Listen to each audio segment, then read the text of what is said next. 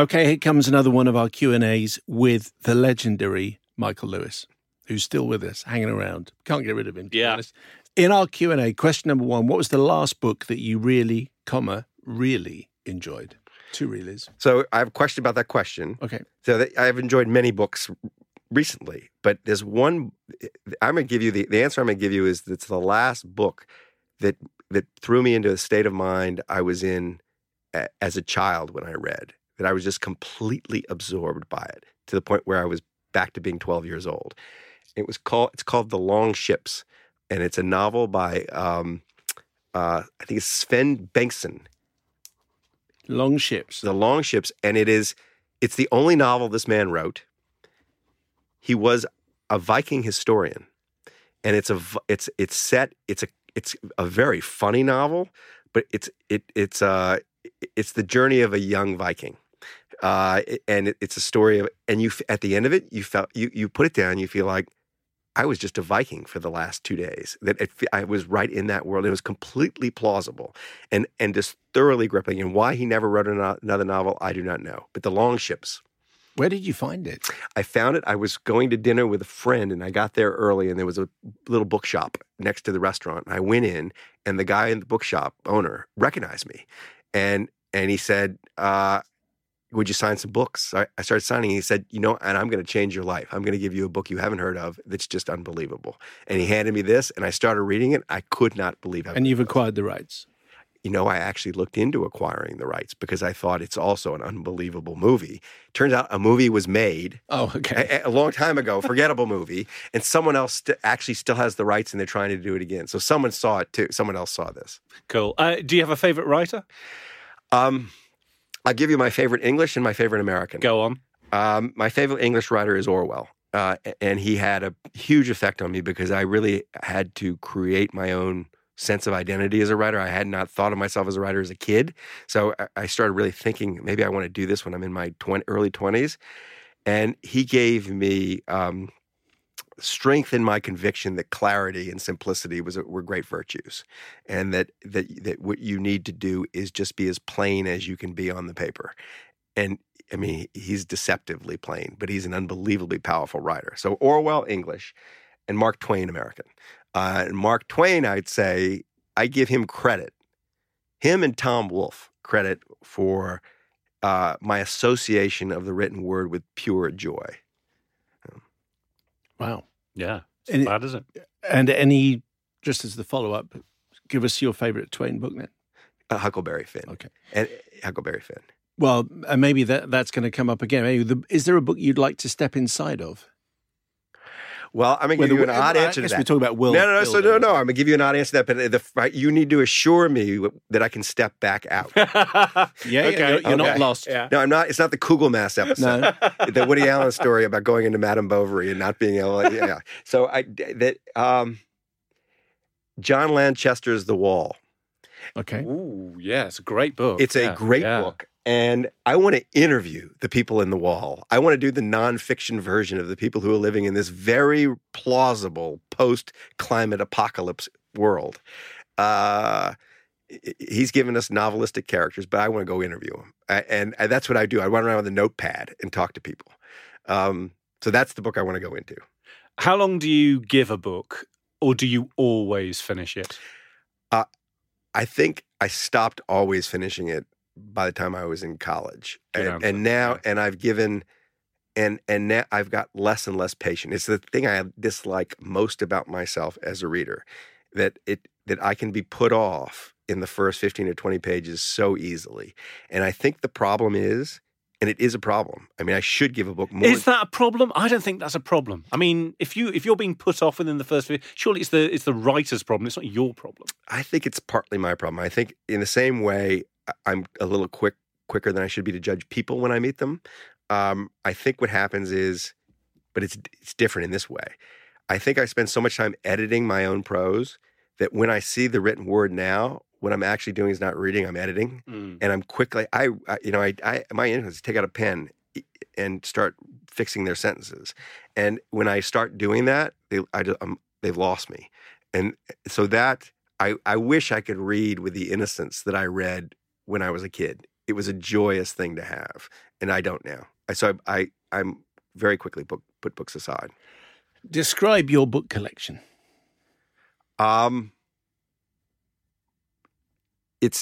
It all because it has to fit into a modest home, and we don't have a giant library. It's heavily curated. There's almost nothing in the house that I don't really like. I mean, it's very, very loosely organized because I'm always pulling things off the shelf and putting back in the wrong place. So it looks. My wife is very fastidious. She's basically at heart a German. That she wants everything organized, and that's the most disorganized part of our life because it's the part I'm the authority of, and so she doesn't want to mess with it. But there's a constant source of minor friction. When are you going to clean up the books? And what's in this collection? There are two parts to it. Anything that might in any way touch on my work is, and this is maybe 500 to 1,000 volumes, are in my office, and things that are just pure pleasure interest. So most of the fiction, for example, is in the house, and that's another 1,000 volumes. Do you arrange them alphabetically or by color, or do you just shove them in any old how? Subject matter, and the novels are organized by region. So by region, how about that? So there are 4 or 5 shelves of English novels, memoirs that are, and then there's 4 shelves of books translated from French, and there's 2 shelves of books translated from Russian. So that's how I organize. This is good. I'm going to do this. No one's ever done that before. Are there any books that stand out from your childhood? Well, Huckleberry Finn does. Uh-huh. But I would the book that had the funniest effect on me, and as childhood, this would take me to about age 13, 14. Uh-huh. I picked off my father's shelf Tom Wolfe's Radical Chic, and I remember the sensation of reading this. It was a piece of journalism that it was about the Black Panthers being invited to Leonard Bernstein's Park Avenue apartment for a cocktail party, and he was sending up the limousine liberal. I didn't know what a limousine liberal was. I didn't know what the Black Panthers were, but the thing was so funny. I can remember rolling around laughing with tears coming down my face, and I can remember it was the first time I had the conscious thought, someone wrote this book. That up till then, most of the books I'd read were like biographies of sports heroes or Hardy Boys mysteries, and I had no sense of like there was an author. And this is the first time I flipped it over. I said, Tom Wolfe. There's a person named Tom Wolfe who wrote the book. It must have been maybe 12 or 13. Wow. So that book had a huge effect. Do you have a favorite autobiography or biography?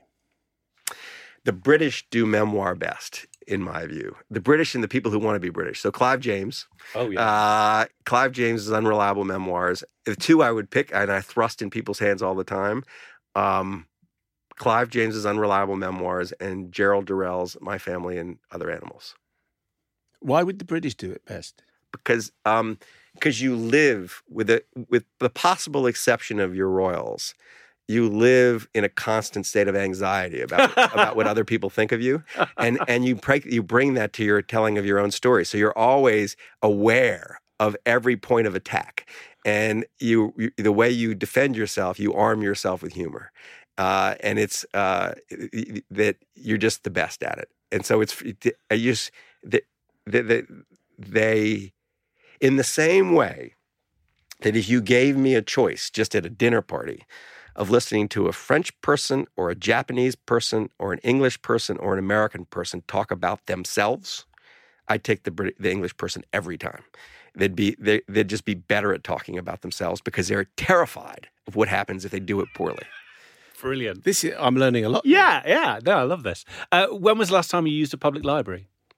It's been years. I do benefits for public libraries all the time. Okay, but you don't go in them. I don't go in them. I used to use the New York Public Library when I lived in New York a lot. That was a place where you could actually do research, but I haven't used a library in years.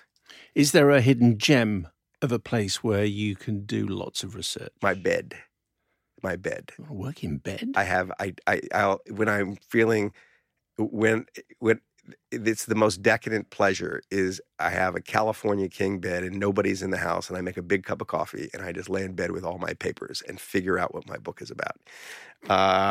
Is a California king is up bigger than a king? Is it? It's the biggest bed known to man. It's basically a ship. It's a ship with a mattress on top. Wow. So I was expecting maybe a nice little coffee shop somewhere. No. Or a beach. No, I don't really know. Beaches, I can't think on beaches. And I think actually the better the climate, the less good the thought.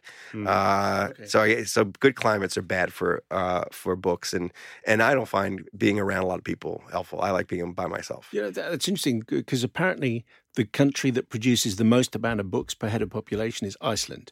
And that would back that up, the worst. Yeah. You've got a really rubbish climate. Write a book. Yes, you Loads need of books. You need lava flows. And you need all kinds of disaster going on. No sun. Yeah. Or is there a book that always cheers you up? Confederacy of Dunces was a novel written by John Kennedy Toole, won the Pulitzer Prize posthumously. It's the best book about the New Orleans I grew up in. It's a comic novel with a large, fat, shambolic protagonist, and there's not a fat, famous comic actor who has not tried to turn this into a movie. You name him, they've tried and it hasn't worked. They've never done it. They never got it off the ground. But the book itself is this masterpiece of social observation. And New Orleans is a very peculiar place. It's very hard to get in the page. And he grew up there, wrote this book, killed himself, and his mother got it published. And it's the book that takes me back to being a kid in New Orleans. And is there a writer we should follow on Twitter? I don't know if you spend a lot of time there. I lurk on Twitter because I use it as a kind of other news feed to try to get stuff that I might not encounter in the New York Times or the Financial Times. And I may mispronounce his name, and he'd have no idea I was following him because I don't follow by my own name, and I don't ever write anything on Twitter. But his name is, I think, Simon Kustemacher, and he's... Oh, yes, I follow him. Is he the guy that does the maps? Yes. He does the maps. I love those maps. It's like a fresh one. His tone is so different from the general noise coming out from Twitter, which is outrage and moral posturing and anger and so on and so forth. It's just, isn't this curious? And his maps are always curious. So he's my favorite Twitter writer. I get the most value out of him. He kind of does maps based on ownership of books, or and so these are real maps. These are real maps. It's a geographer's understanding of. I don't know if he's a geographer, but he might be of the world. And it's just presenting information in a visual way that's you don't normally get it. Michael, thank you very much, Steve, for coming on. I meant to ask you this in our first bit. Is your podcast coming back? Against the Rules is the podcast, and I just wrote the first script for the second season. I love that. It was our guest last week, Malcolm Gladwell, who on one of his podcasts said, "Hey, we're doing this thing, and you're going to love it," and he was right. Yeah. I absolutely did. Yeah. So that's coming back. Malcolm has launched me. And I don't... You'd be nothing without him. Exactly. No, that's exactly right. That's what he told us anyway. Yeah. Michael Lewis's book is The Fifth Risk. Michael, thank you very much. Thank you. Hi, my name is Kay Adams, and to be honest, I'm not so good with the ageing process, so I enlisted my old chum, the filter-free Cara McKenzie, to advise. Could you imagine being a porn star? The room would need to be really hot for me to strip off. To be honest, she's not much help, but she is rather amusing. And along with some great guests, Joe Brand, Andy Oliver, Anton Dubek, Ruth Langsford and Craig Revel-Horwood, darling, we are learning how to be 60. Listen wherever you get your podcasts.